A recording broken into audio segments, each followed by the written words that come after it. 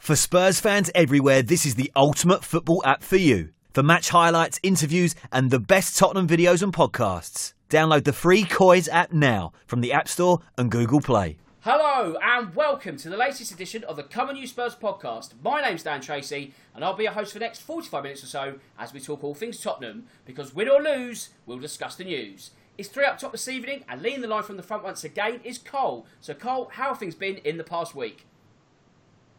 Well, apart from football, mate, not too bad. But I think these podcasts are saving me quite a bit of money on therapy at the moment. So I'm looking forward to this one again. Yep, there's going to be plenty to get off our chest this week. And that means also joining us is James. So James, how have you been since we last spoke? Yeah, it's quite depressing watching Tottenham at the moment. But as Cole says, it's nice to let off a little bit of steam, have a little bit of a rant and a moan, and hopefully we'll all feel a little bit better after it. Well, also on the panel tonight is the returning Kevin Gower. So, Kev, it's a pleasure to have you back on board. How have things been since we last spoke? Yeah, not too bad, thanks, mate. It's a shame I couldn't be back on in more better circumstances, but what can you do, eh? So, but looking forward to it. Thanks, mate. Right, let's get the social media bits out of the way first so we can dissect Sunday and more in full.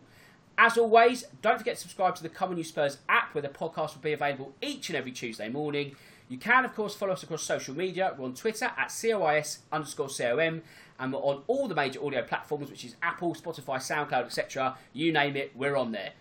Right then, let's get down to business, and that business is another bad day at the office. And Cole, it seems that things are going to get a lot worse before they get better under Jose Mourinho. I think you're right, Dan, to be honest. You know, I was kind of thinking about this today, and, you know, when you look at everything, that's going on at the moment, I kind of get the feeling that the rest of this season is going to be one long, hard slog. And, you know, you don't get the impression there are going to be many enjoyable games to sit there and watch. And those that we do win are going to be tough fights to get over the line. And I get the feeling, if you watch us at the moment, especially defensively, we're probably going to lose a few that are not going to be comfortable viewing. And yeah, like you say, at the moment, you just can't really see where the positivity is coming from. And yeah, things are looking a little bit bleak, aren't they? I think they are, unfortunately. James, we'll get to the game in itself in a moment, but I guess the most frustrating aspect of these last few weeks from a league point of view is that every time Chelsea leave that door just slightly ajar and give us that level of hope, we seem to then just slam that same door in our own faces. Yeah, it's awful. You know, we spent Saturday celebrating Bournemouth's really great result against Chelsea. You know, a chance to go within one win of the top four, and we blow it again. It's really frustrating because we're somehow this weekend we've actually managed to lose ground despite Chelsea only drawing against Bournemouth, and Man United, luckily they only managed to draw, but they're also gaining points, and teams around us, Sheffield, Wolves, they seem to be on a bit of an upwards trend, and we seem to be going in the other direction. And it's a positive that we probably won't need to finish in the top four. Fifth might be enough, but are we even going to finish fifth in order to get Champions League football? It's all a little bit up in the air at the moment, and it'd be nice for us to be able to put one of these opportunities to bed and really assert ourselves as actually deserving to be part of that chasing pack, because at the moment we look like a mid-table team who doesn't deserve to be in the position that we're in. Well, this is it, Kev. This was the next point I was going to make to yourself, because we've almost as a club celebrated the fact that Man City are in a bit of a mire, and that has potentially opened up fifth. But now you've got Manchester United, Wolves in stronger position. So even if the threshold is lower to fifth, life's even hard enough to get that. So it's not looking too good from a Champions League point of view, is it? No, the performances at the moment are terrible. Let's be honest. It could be. It's mad that we've still got even a chance of qualifying for the Champions League, considering how terrible we've been this season. And I'm just glad we've got to 40 points, to be honest, because I honestly don't know where the next win's coming from. But you never know. The teams around us are inconsistent, the same as we are. Any one of us who can put sort of 3 or 4 runs, sort of wins together, might just pip it, but I'm not very confident at the moment, to be honest.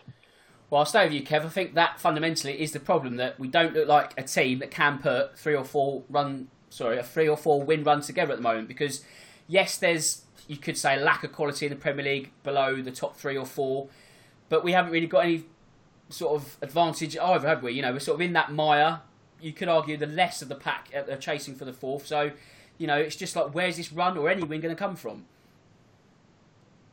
Well, exactly. Recent performances don't look too encouraging, do they? I mean, we were all sort of a bit disappointed after the Chelsea defeat, saying, like, why couldn't we be a bit more sort of positive rather than negative? And then we're more positive against Wolves, and then we end up losing 3-2. So, like you say, it's difficult to see where we're going to get this run of wins from. It's quite concerning. So, Cole, let's focus on the game itself. First up, what did you make of Mourinho's decision to match Wolves in a 3-4-3 setup, and more importantly, the personnel that made up our back trio? Well, I think obviously his main aim, wasn't it? He was worried about the pace, wasn't he? You could clearly see that there was a view there that the first game, you know, we kind of got out of jail a little bit, you know, and pace was the main thing that was killing us. And obviously he's looked at that and was kind of worried.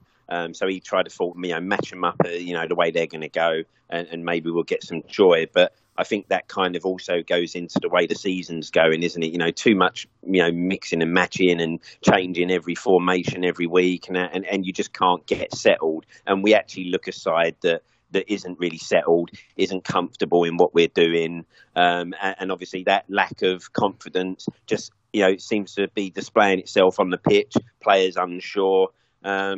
And then obviously you put into the mix that, he rests suddenly Toby, who's been a mainstay there this year, Nova Tongan. You've got Tanganga, who's still learning. Put him alongside the likes of Sanchez and that, who's prone to the odd mistake. And you got Eric Dyer moves into the back. And it kind of just, I think it just looked like it had unsettled everybody. And I'm not sure what the thinking is with Toby. Maybe he just feels he's played, maybe a few games, more than he wanted him to at this stage. Obviously he has had the birth of his son.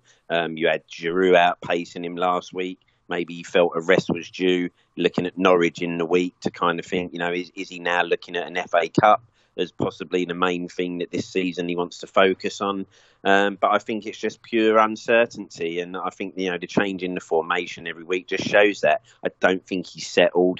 And to be honest with you, I don't think we'll see anything settled until next season now. I do think we'll just be trying to constantly find the right mix and team that can get us through each fixture as it comes. Well, this is a point I was going to raise later, but as you mentioned, I'll bring in James now. So, James, in terms of the personnel and the changes that have been made, is there, I guess, a caveat that if there are going to be times where you need to chop and change, this is the time while you're still in that work in progress mode? So, I guess it's a case of sort of you're down if you do, down if you don't, but really, there needs to be a better form of continuity overall. Yeah, but I think we're at that stage, as you say, with Mourinho, where none of us know what our best 11 is, and we do need to just try new things to try and hit the nail on the head. If you go back a couple of months, there's no way that Tanganga would even be in the squad, let alone be in most people's starting 11. But now, because of that tinkering and swapping and changing, he's one of our best and most consistent players. We're slowly getting closer to what could be our best 11. But it's all circumstantial as well. Look at the injuries. That we're going to have to chop and change consistently, just because we don't have any particular system to play without players like Son and players like Kane. We are going to have to try different players in that centre forward role. We're going to have to try different players, wing backs. Trying to have to, the formation that we ended against Wolves with, I couldn't even tell you. I think Jedson at right back. I think Harry Winks was covering left back. It was just a bit all over the place. So I think we're gonna have to just put up with this tinkering until Mourinho kind of stumbles across what is our best formation. I think, as I say, we are slowly getting there. Things like the Winks and Lo Celso midfield too. I think that's something that we stumbled across that no one would have thought would have worked, but I think it works quite well. Two very tidy players. And two players that are good at getting stuck in. So, there's less need there for a defensive midfielder, so to speak. I think that pivot kind of works with those two. But but then it's what else we do. You know, everything around that. Is there any room for Ndombele in there at the moment? Definitely not. Who takes that centre forward role? Dele Alli is the standout candidate, but he clearly isn't cutting the mustard there. We've got two good wide players in Bergwijn and Lucas that they can stay where they are, but then that does leave that gap in the middle. And as for the back, you know, Carl's absolutely right. Tanganga being part of a back three, I think was a good ploy to cope with Adama. But why Eric Dyer instead of Toby? You know, two players who have both got similarly, you know, lacking in pace. But Toby's got so many more attributes than Dyer, so why not go with him? You know, if we're going to sacrifice a bit of pace for a bit of brawn, which is what his idea was with Dyer, why not have Toby in there who can also pass the ball, who can also be a leader on the pitch? It's a confusing one for me, but you know, I think we are in for a few interesting starting 11s, a few starting lineup meltdowns on Twitter, and I think, you know, it's just going to have to be the way it is until Mourinho lands upon something that is a working formula. Kev, let's stay on the topic of Eric Dyer. So he was in the middle of that defensive trio yesterday, and he's made no secret of the fact that he'd like to return to centre defence. Now, Mourinho felt he had a good game yesterday. Is that something you agree with? More importantly, can you see him slotting further back, or has he become the ultimate jack of all trades, master of none? I think with Eric Dyer, I don't think he should be anywhere near the starting 11, if I'm being perfectly honest. I know Josie said that he thought he played well there, but I echo what the guys are saying, really. I mean, I don't know why he was starting there yesterday. He's been, obviously, with his injuries and illnesses and stuff, he hasn't looked the same player since he's come back. He still doesn't look the same player to me. He's still prone to errors. I wouldn't even have him at centre-back or as a defensive midfielder if it was me.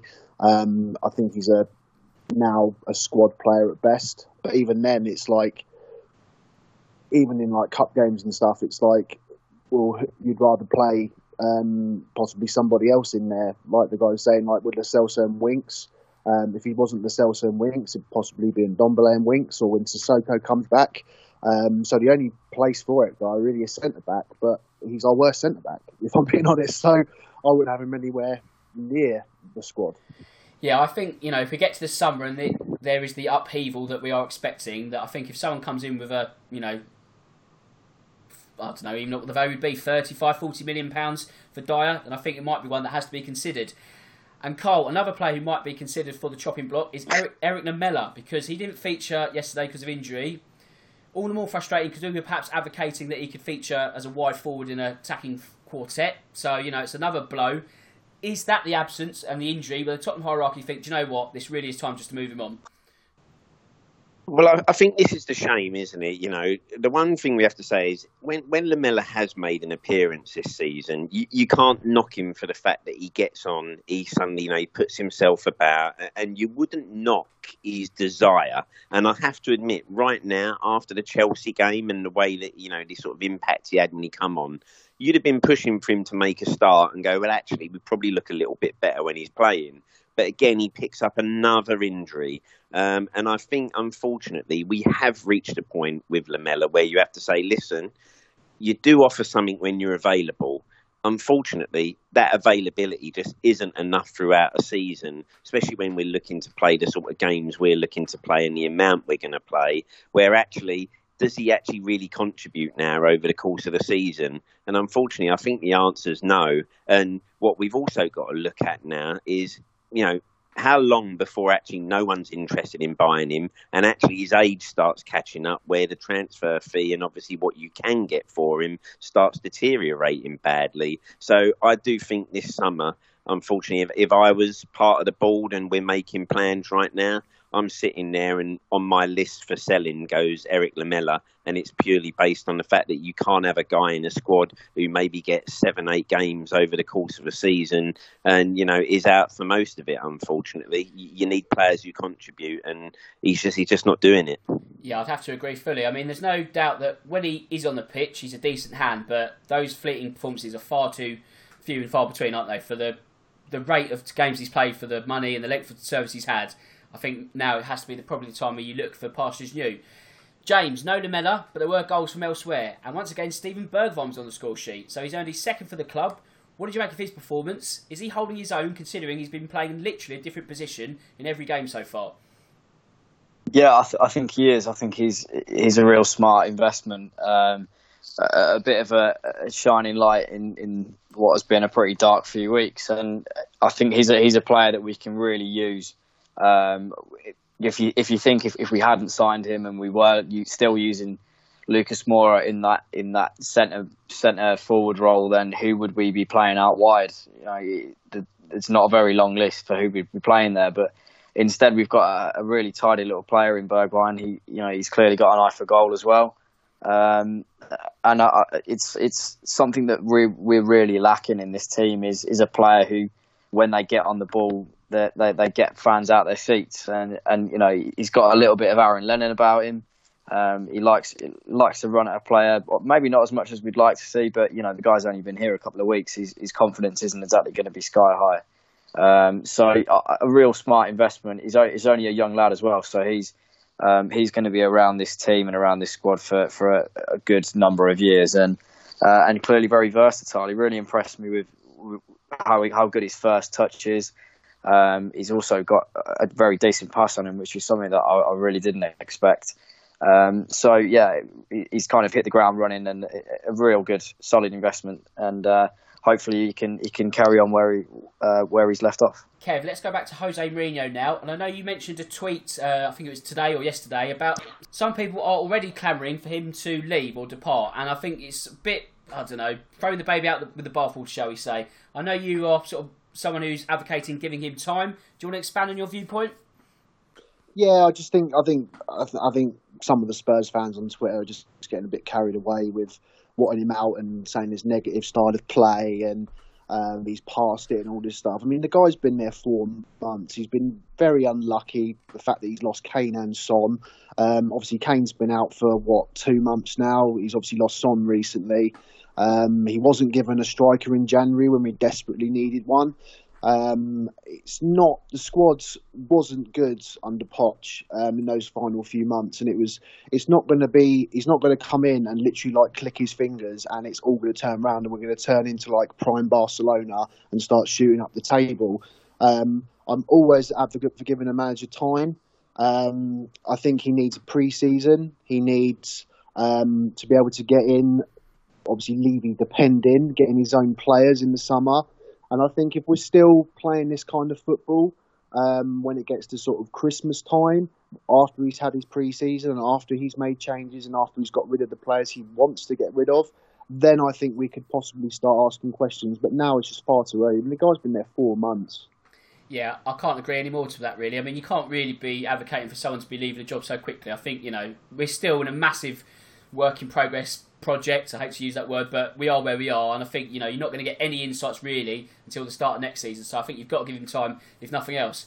Carl, if we go back to the game, I think we've certainly shown we can score goals. That almost has sort of been alleviated to a certain degree, not solved, but at least there are some shines of light in terms of the attacking third. However, the defensive third undone all our hard work, and you only have to look at Wolves' first equaliser for positive proof of that.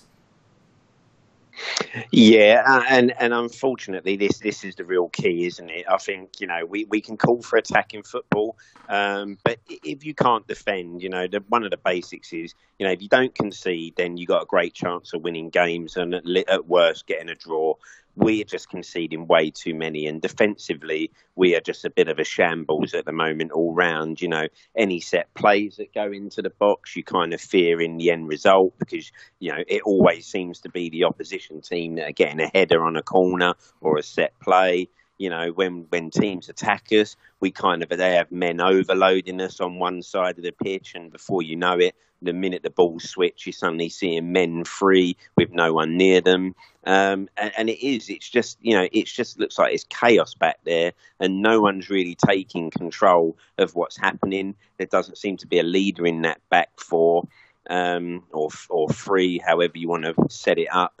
And once you're leaking goals, that just drains confidence in everybody, and then you're starting to think, well, even if we score 2 like this weekend, we're liable to concede 3 or 4, and, it undoes all the hard work, doesn't it? But that's the only thing you could sit there and possibly say you feel a little bit disappointed under Mourinho so far. Had a great defensive record, wasn't he? Kind of really solid, doesn't give away many goals. And unfortunately, we haven't seen him be able to kind of put that stamp on this side yet. And we are too vulnerable defensively, and teams seem to find it too easy to get through us, create chances. And unfortunately, in the Premier League, that is going to punish you all the time. And you won't win many games if you can't keep the ball out, I'm afraid. Absolutely. However, we did find ourselves in front at half-time, James. A well-taken goal by Serge Aurier. Apart from his goal, how did you think he fared in the battle of the wing-backs? Because I think with the shape of the 3-4-3s going up against each other, width was certainly the key battle area yesterday.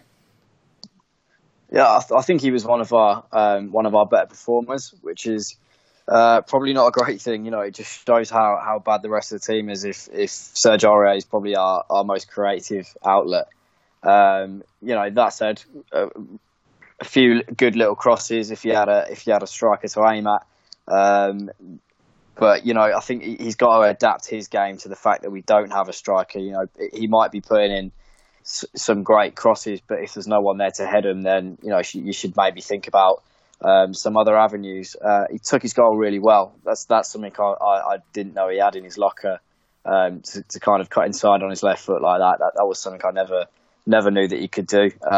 Whether you could call it a swinger or not, it's ended up in the top corner. So he's one player who he wears his heart on his sleeve. He's either going to be absolutely fantastic or he's going to do something a bit rash that raises a few eyebrows. But whether we like it or not, whether you like Aurier or not, he's a player who tries to make things happen, which is it can't be said for a lot of the other players on the pitch. We've got a lot of passive players. Mourinho criticised our aggression, which is something that I'd echo. That we seem to be second to a lot of the balls. We seem to be second into the tackles, and we seem to be losing a lot of 50-50s. Whereas Aurier, he's always going to try and make something happen. He's always looking to go forward, and it's just a shame that we're looking at our right back as the guy who wants to give us a bit of get up and go. We just seem to be lacking that Jack Grealish, that James Maddison. That's someone in the team who kind of gets a kick out of beating a defender. The only player I can think of is Eric Lamela, who he's not very successful at it really. Lo Celso, he tries to make things happen. He's good at beating his man, but you want him to grab the game by the scruff of the neck, and we're just missing someone who wants to make things happen. But you can't criticise Aurier. He's one who does try and get us going in attacking areas. He holds his width well, and even though his end product isn't great all the time, he is trying his hardest, which is all we can ask for, and a great goal as well. So I'd say a good display, but it's one position that we can certainly improve on. But you'd say that he was one of our better players this season so far.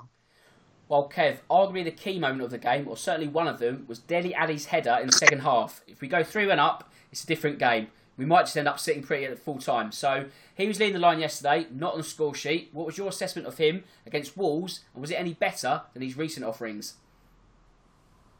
I don't think it was, if I'm being honest. I mean, it's funny with Dele. He tries hard, and I think he's a great player. But he's very much a confidence player for me. And I think without Kane and Son, you do lose a bit of Dele's game. With him playing right up there, I didn't really think it worked. But he does get in the box on occasion and can score a goal. So I completely understand why he was there. But like you say, I mean, that chance, that header, I mean, if he'd have buried that, then I wouldn't have seen Wolves coming back from that. But I'd probably still rather have sort of Lucas and Bergwijn a bit more advanced than Dele. I just didn't think it particularly worked. But like I So he's trying hard, but I don't think that's a position that I'd particularly favour him in, to be honest. Yeah, it didn't quite work yesterday, unfortunately. You just sort of hopefully feel there's a goal round the corner, because we certainly need one. But that missed header was perhaps Tottenham's best chance to add to the score sheet in the second half. Failure to do so saw us punished not once but twice. And Cole, their second equaliser, came from neat build-up play. And I guess when you've got Adama Traore running at you, what else can you do? Yeah, I guess one of the things not to try and do is match him strength for strength at the moment, because right. there's not many people who are going to knock him off the ball, are they? And unfortunately, that second goal kind of summed us up a little bit defensively, didn't it? Tanganga goes in a little bit rashly and kind of gets out muscled. And let's face it, Traore did well to stay on his feet there, because that was a hell of a collision. But then after that, it's just a horror show, isn't it? Davies goes rushing in to try and win a tackle that then gets caught out. And it just defensively, it just shows us what we are, players not making the right decisions on the pitch, people doing things they probably wouldn't normally do. If you showed them that goal again and say, why was you rushing into a tackle there? There's no danger until you go rushing in, and once you do, then you open us up. But that is the key, isn't it, for what's happening to us at the moment? These little errors, these little mistakes, they all come defensively. And when you make mistakes at the back, you're going to get, it's going to cost you games. And it's not even like we're learning now. I think that's one of the things that's really annoying, isn't it? You can make mistakes and you can accept players making mistakes, but as a unit, try to learn from it. And we just don't seem to be doing it, because every week you're seeing the same sort of errors coming out from us as a team. And that is the worry with the coaching, the players, because, most of those are experienced players on the pitch. And if they, haven't learned to make the right call judgments at the right times as when to tackle, when to stand up, when to hold, you've got problems. But let's say that second goal did just sum us up perfectly at the moment. A little bit all over the shop. No one really sure what they're doing and when to do it. And you get punished. And Wolves are a side that will punish you, because they are great going forward. James, that second goal, in a nutshell, was that the difference between a team that plays 3-4-3 every week and knows what they're doing versus a team that has just tried this option and doesn't know what they're doing? It's basically, the use of the system, the continuity from Wolves picked us off. Yeah, it's the difference between a team who knows their system. And I said it on last week's pod about Wolves. I was just jealous that they seem to know their system, and they play it for fun, and they know exactly what they're doing. Whereas we are the exact opposite. We don't have a system to play, and we a lot of the time we don't know what we're doing, and it is plainly obvious that we don't know what we're doing. There's no thought process. It's kind of just, even the goals that we've scored are kind of a little bit, just a bit knee-jerk, and opportunistic, I'd say. That said, I did quite like our system, the way that we set up. I think if you put Toby in for Dyer, that's a starting 11 that I could live with. I could see it growing. I could see us building upon it. If Dele Alli is going to play that false 9 role, give him a few weeks to get used to it. I think he could play it, and I think that it is probably the system that we could benefit from. If you've got Tanganga at the back, then we've got the pace aspect sorted, but he's also got two solid defenders there to help him out where he lacks in experience. But yeah, you're absolutely right. Wolves, they know that system. They've been playing that system for a number of years now. They've got players who have been converted to play in that system. Players like Sace is a midfielder playing at the back. Doherty, a right back playing wing back, and they've bought players to play those positions as well. That Vinagre, players like that who specifically to play in a position, whereas we haven't. We've bought good footballers, and we're trying to teach them a new system. I'd be happy to see him go with this system again. Whether he will, I don't know. But I like the 3-4-3. I've always liked it, and he is a little bit more stable, and it doesn't leave players in the lurch. Kind of, there's always players around them to help. It's always 2-on-1 rather than 1-on-1. So I could live with it if this was the system that we employed, but we need to look at a team like Wolves and try and copy that, a system, and try and get it into our players that there needs to be some kind of formula to the way that we're playing, rather than just playing off the cuff, flicks and tricks, and hoping that one of these flicks pays off. Kev, if we were caught out by the equaliser, we were absolutely undone by Wolves' winner. So excellent build-up play by Diogo Jota before Raul Jimenez slotted home. What could have been done better from our point of view? Or is Jota's footwork just so good that he manages to take so many players out of the game, you almost have to stand back and think that was a really good goal? Yeah, I mean, it was a good goal, but once again, like the previous two goals and a lot of the goals that we're letting in the moment, it just seems to be individual errors or collective errors, whether it be the centre backs or the right back or the left back or the centre midfielders. It's getting frustrating, and I agree with Carl, like he said earlier on, with it just seems to be every week now. I mean, some goals you can sort of look at and think, wow, but I think every majority of goals are preventable. And I think he did. He beat Davis to? Was it Davis he beat to put it in the top corner? Yes. Yeah, it was. Yeah, I thought it was Davis, but I thought he could have done a lot better. He was beaten a lot yesterday by not just Jimenez, but by a lot of their players, and it's worrying, the individual mistakes at the moment. That's probably the one thing that I'm most worried about with us. Okay, let's look ahead to next season now, because I think we all want to get there. But when it comes to that, obviously before, there's season ticket renewals. And I, like many others, will have to make a decision soon. And Cole, on the evidence of the games against Leipzig and Wolves, the atmosphere has been nothing short of dire. And that surely is going to be a factor in many people's decision makings when it comes to handing over their hard-earned money.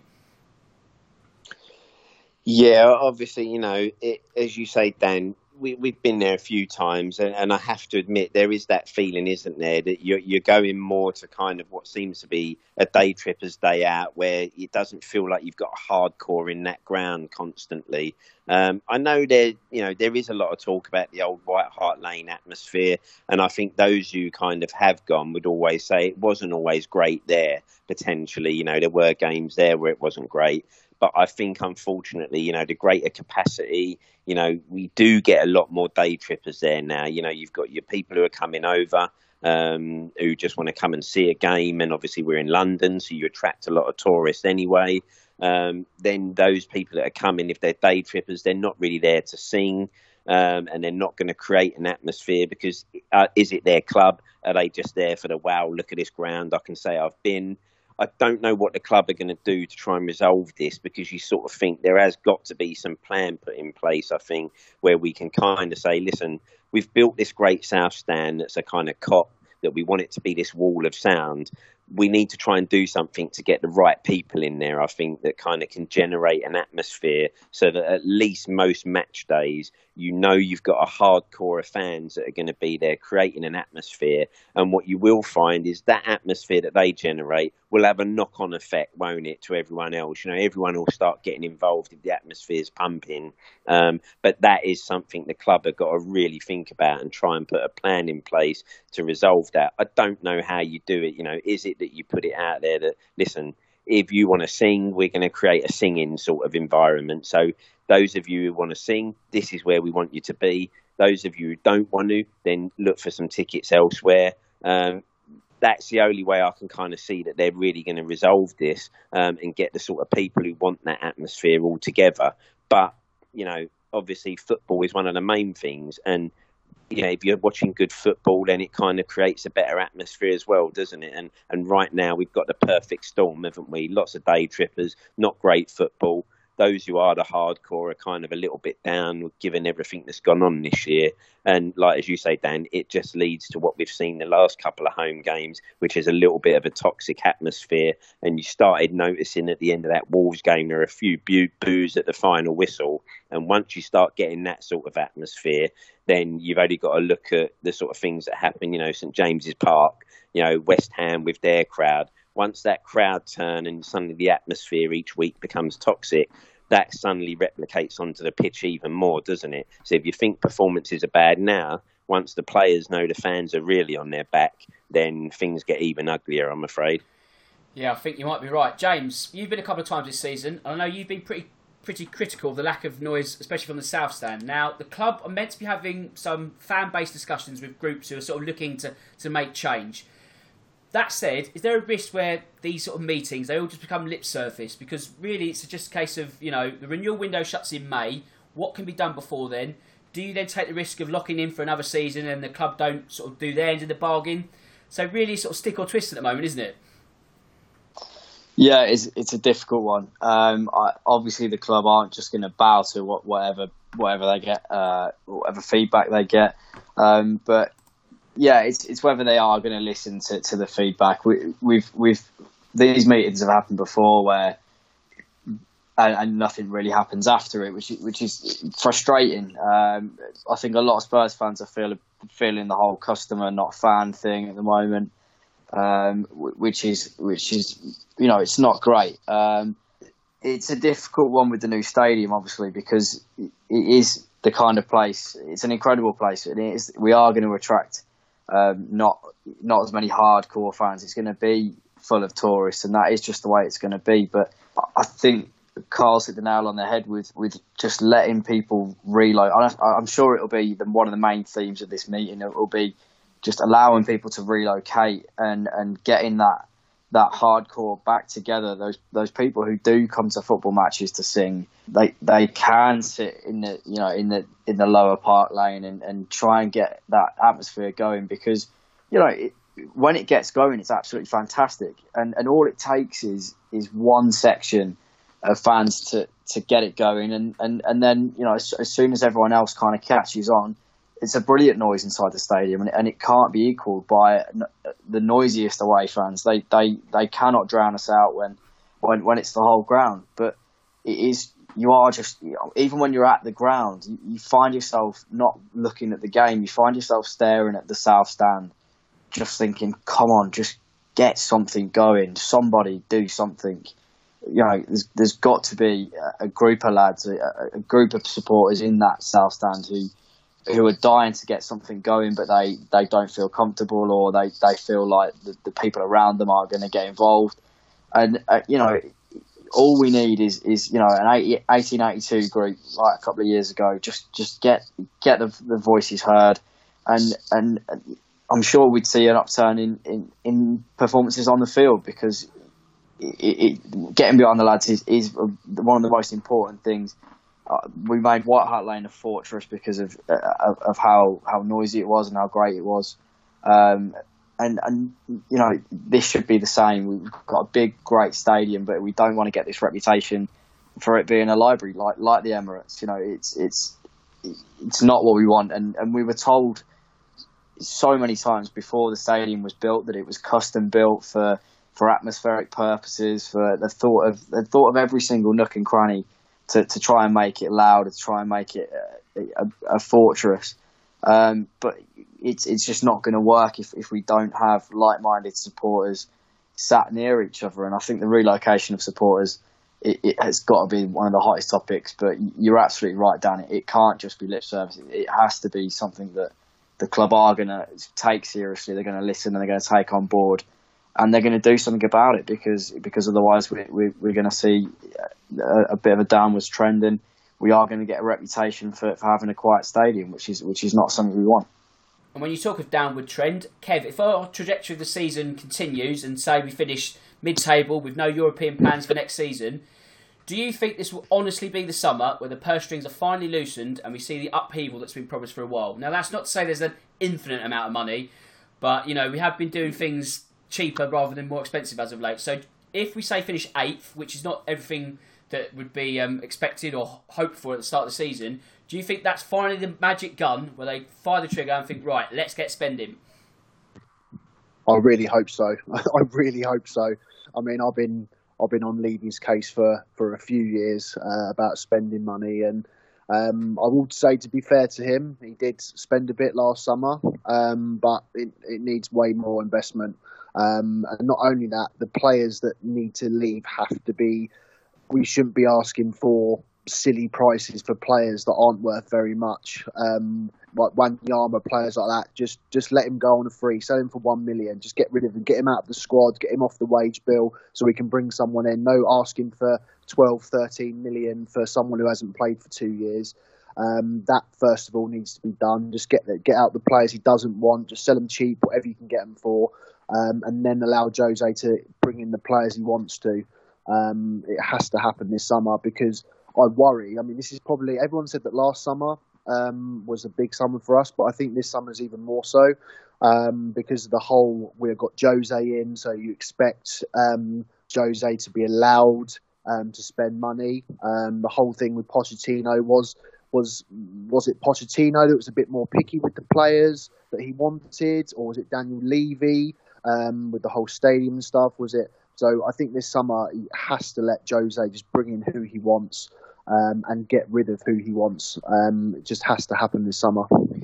Cole, I know you did one of those player tier things, not for me, but I think you had about 12 players leaving this summer, didn't you? Which, to be honest, when you look at the personnel involved, it's not the most ludicrous figure. However, I guess there has to be a sense of realism as to when they would depart. Look, could you see 12 players in a mass exodus, or is this going to be something that takes, say, 2-3 windows for the axe to really be sharpened?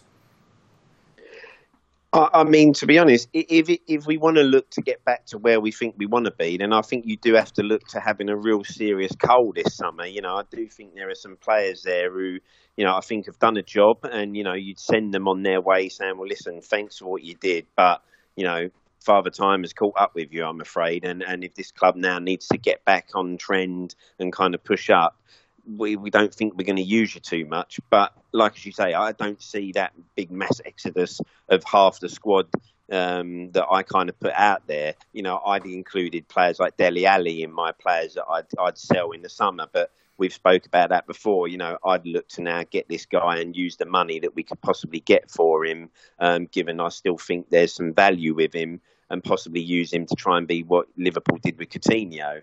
But I think, you know, Kev is right what he says there. You know, when we've looked, Daniel Levy has tried to do it before by still asking top dollar for players who are not getting in our starting lineup.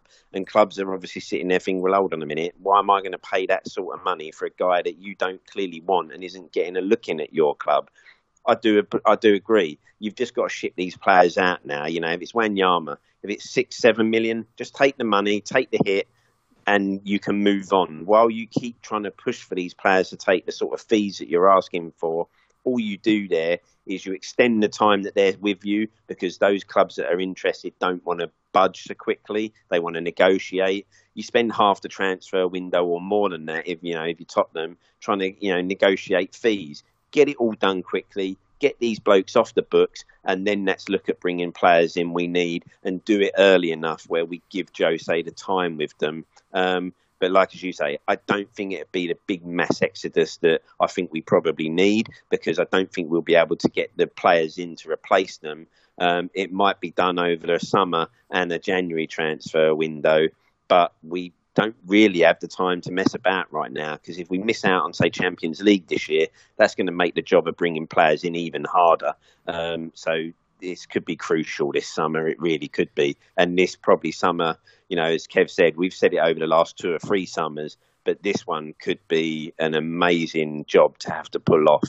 But let's just hope Jose is someone who's been brought in with plans ahead, and someone who can attract sort of players just with his name, because I think we're probably going to be looking at bringing people in without the glamour of Champions League football.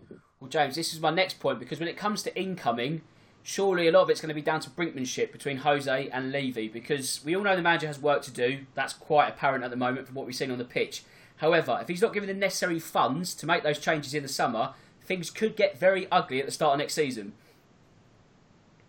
Yeah, they really could, and it was one of the things that we said when Jose was announced as our new manager. We thought, well, he must have these assurances. You know, he must have, because he's not going to join a club like Tottenham, any club, if he isn't going to have the assurances that he can go out and buy the players that he wants. You know, he had hundreds of millions of pounds at Man United, and still complained that it wasn't enough. So God only knows what will happen if he gets the peanuts that Levy was given Pochettino before. and is expected to turn this squad around. Because, you know, as Carl says, it is a huge job that needs doing with this team, and it isn't just the Ndombele and the Lo Celso and maybe the Sessegnon that Pochettino thought it was, or Levy thought it was in the last window. It's bigger than that. We need, like I said about Wolves, we need to be buying players for a system. We need to be thinking about how we want to play football and what kind of players fit that system, and players that can really change the way that we're playing football at Tottenham at the moment, because we haven't got the quality in the squad. We haven't got the depth in the squad to be able to play a specific brand of football.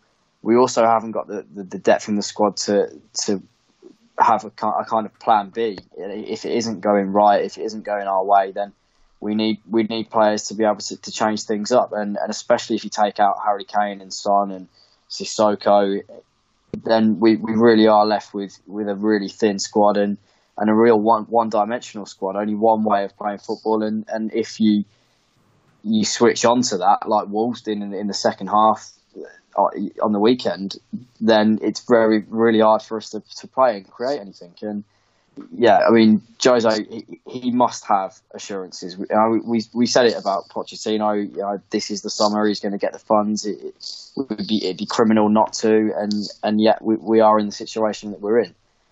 But you just don't. You think surely he wouldn't have taken this job without those assurances, and if promises are broken by Levy, you better believe we'll hear about it. And you know, he's not the kind of guy. He's not like Pochettino in that he won't make snide comments. He won't make you know, kind of cryptic comments. He's more the type to go out and say the way he feels, and Levy won't like that. You know, it could get a little bit ugly between the two of them if promises are broken. So let's just hope that he had assurances and they are going to be stuck to, because we are going to need a real revamp in the summer. And we've said it for the last couple of years, but this is the real one. This is a real big summer for us.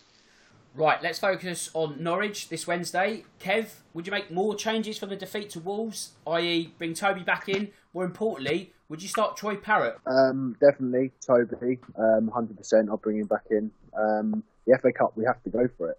The league, we don't know what's going to happen with the league position, so we don't know if we're going to get in Champions League. I think we have to go for the FA Cup. It's just something we have to do. We've been deprived of the trophy for so long. I would go as strong as possible. I probably wouldn't start Troy Parrott. I don't think he'll start anyway, because I think he's playing in the under-23s today, so that probably means that he won't be featured on Wednesday. But we just have to go as strong as possible, whether that means staying with the same teams we did against Wolves and just bringing Toby in. I'm not sure where Lloris is at. I don't know how long he's going to be out for, but I don't think he'll be back for this game. But we have to go for the FA Cup. It's got to the point now where I would happily, if you said to me now, we're going to finish 14th, but you'll win the FA Cup, bite your arm off for it. I don't think many people would argue, to be honest, Kev. Now, James, obviously, there's 2 games this week. We go to Burnley on Saturday. That won't be easy when you consider that Sean Dyche's men are unbeaten in their last 6 league matches, and they almost, dare I say, have an outside chance of Europe as well. So there's going to be something to play for there. Yeah, definitely. It's somewhere that we've struggled. We certainly struggled there last season. But, you know, it's a completely different team. We might see a completely different team to the team that we saw on Sunday. You know, we're an impossible team to predict at the moment, put it that way. We might put it together and it might go our way, but alternatively, it might really not. You think you know the way that Burnley play. It's very stereotypical to say, but they do play a certain brand of football which means that we should be prepared for them. And you'd like to think that we had enough quality and attack to kind of you know, create something amongst them, even if we're not playing a specific system. But you know, we should have enough at the back to cope with their kind of brand of football and the way they play. But it's been successful for them, so you never know. And you know, as I say, it's a tough place for us to go. we've always struggled there. So hopefully we can put that one to bed, and hopefully we can get the Norwich game out of the way and start thinking about Burnley straight away, because God knows we need to start picking up some points in the league. And Cole, after the recent BT Sport documentary and our striker crisis, how we could do with someone like Jimmy Greaves right now? God dear me, how much in today's market then? Well, an in-prime Jimmy Greaves, wow. I tell you, that bloke would probably be along the same lines as the sort of value that your Messis and people like that are, aren't they? What a player. And it's when you look back at some of the footage and the goals that the guy scored, and you look at the career he had and the kind of goal ratio, it just makes you realise how special a talent he was, and probably ahead of his time there, because you look back at some of those old footage of the goals, he's skipping around players, leaving players for dust. And it is very, there are similarities between the Messi, the run, the ball is just glued to his feet, he's jinking past players, drops to the shoulders, and the finishing, it's just there, it's top marks, and you go a long way to try and find a better finisher than him. And one of the proof in the pudding there is one of the other great finishers who probably, was finished before he really got going, was Brian Clough. And he couldn't speak highly enough of Jimmy Greaves. And when you look at both of those guys' record, if Clough's saying he was one of the best, you really are talking about one of the very best. I think Jimmy Greaves, 100 million, easy. I don't think you get any change out of that. Right, double bubble predictions. So let's go to the Norwich game first. Kev, you're up first. What's going to be the score on Wednesday? Well, I'll be there singing loud, so I'll glutton for punishment, but I think we will win. I'm going to go for 3-1. 3-1, blimey, he's gone quite bold on the attacking front. James, what about yourself, mate? I'm going to go slightly less bold. I'm going to go for a nice calm 1-0 win, but still a Tottenham win. Okay, and Cole, yourself? I think this one on Wednesday will win, but I think they'll put us through the ringer, Dan, and I'll say 2-1, and I think we'll go behind probably. Okay, I'll go for a... there's no replay this round, is there? Goes to extra time and penalty. So I'm going to go for 1-1, and we went on pens. So we're into the hat for the 6th round. Right, moving on to Burnley. Kev, what's going to be the score on Saturday? I'm going to go... my heart's going to overrule my head. So dangerous. I'm going to go for a 1-0 Tottenham. Okay, and James, yourself, mate? I'm going to go for yet another 3-2. 3-2 to Tottenham this time. A thriller at Turf Moor. And Cole, yourself, mate? I'm going to go for a 2-1 defeat, I'm afraid, Dan. I can't see us getting anything at Turf Moor against Burnley. I think we'll score, but I think our leaky defence is going to come back and bite us, and we'll lose 2-1. I think it'll be a miserable 1-1, a miserable showing, but a point is a point. Right, a little bit of admin, and it's some good news, because we've got our first 10,000 listeners on the show. So, a huge shout to anyone and everyone who's taken the time to lend us their ears. Cole, anything to add to that? No, I think, as you say, Dan, just massive thanks to everyone who's listening in each week. You get to hear us, and sometimes we probably talk some utter rubbish, and you're all screaming at your phones and that. But, without you guys, we'd have given up a long while ago. So every one of those listeners, we owe a big thanks, and, we appreciate it and hope they carry on listening, and we're always welcoming for feedback. Also, I just need to thank my guests. Kev, an absolute pleasure to have you on the show tonight. Thank you, as always. Yeah, thanks for having me on, Dan. Really enjoyed it. Shame I couldn't have come on in better circumstances, but hopefully the next time on will be after a win. But I've enjoyed it. Yeah, we'll definitely have you on the show soon, hopefully before the end of the season. James, thank you as always, mate. You're very welcome, mate. Can't wait for next week. Absolutely. Let's hope there's at least one. Actually, no, why not 2 wins? Let's hope we've got something to celebrate next Monday. And Cole, I hope you'll be joining us also. Yeah, certainly will, Dan. And like I say, the other lads, let's hope we've got a win to talk about, because, we need the change of scenery, don't we? These Mondays are becoming a little bit depressing. Yes, Cole. Hopefully there's some light at the end of this very dark tunnel. Of course, thanks for the first 10,000 listeners. Here's to the next big milestone. And with that said, it just leaves me to say that my name's Dan Tracy. And as always, come on you Spurs. For Spurs fans everywhere, this is the ultimate football app for you. For match highlights, interviews, and the best Tottenham videos and podcasts. Download the free Koiz app now from the App Store and Google Play.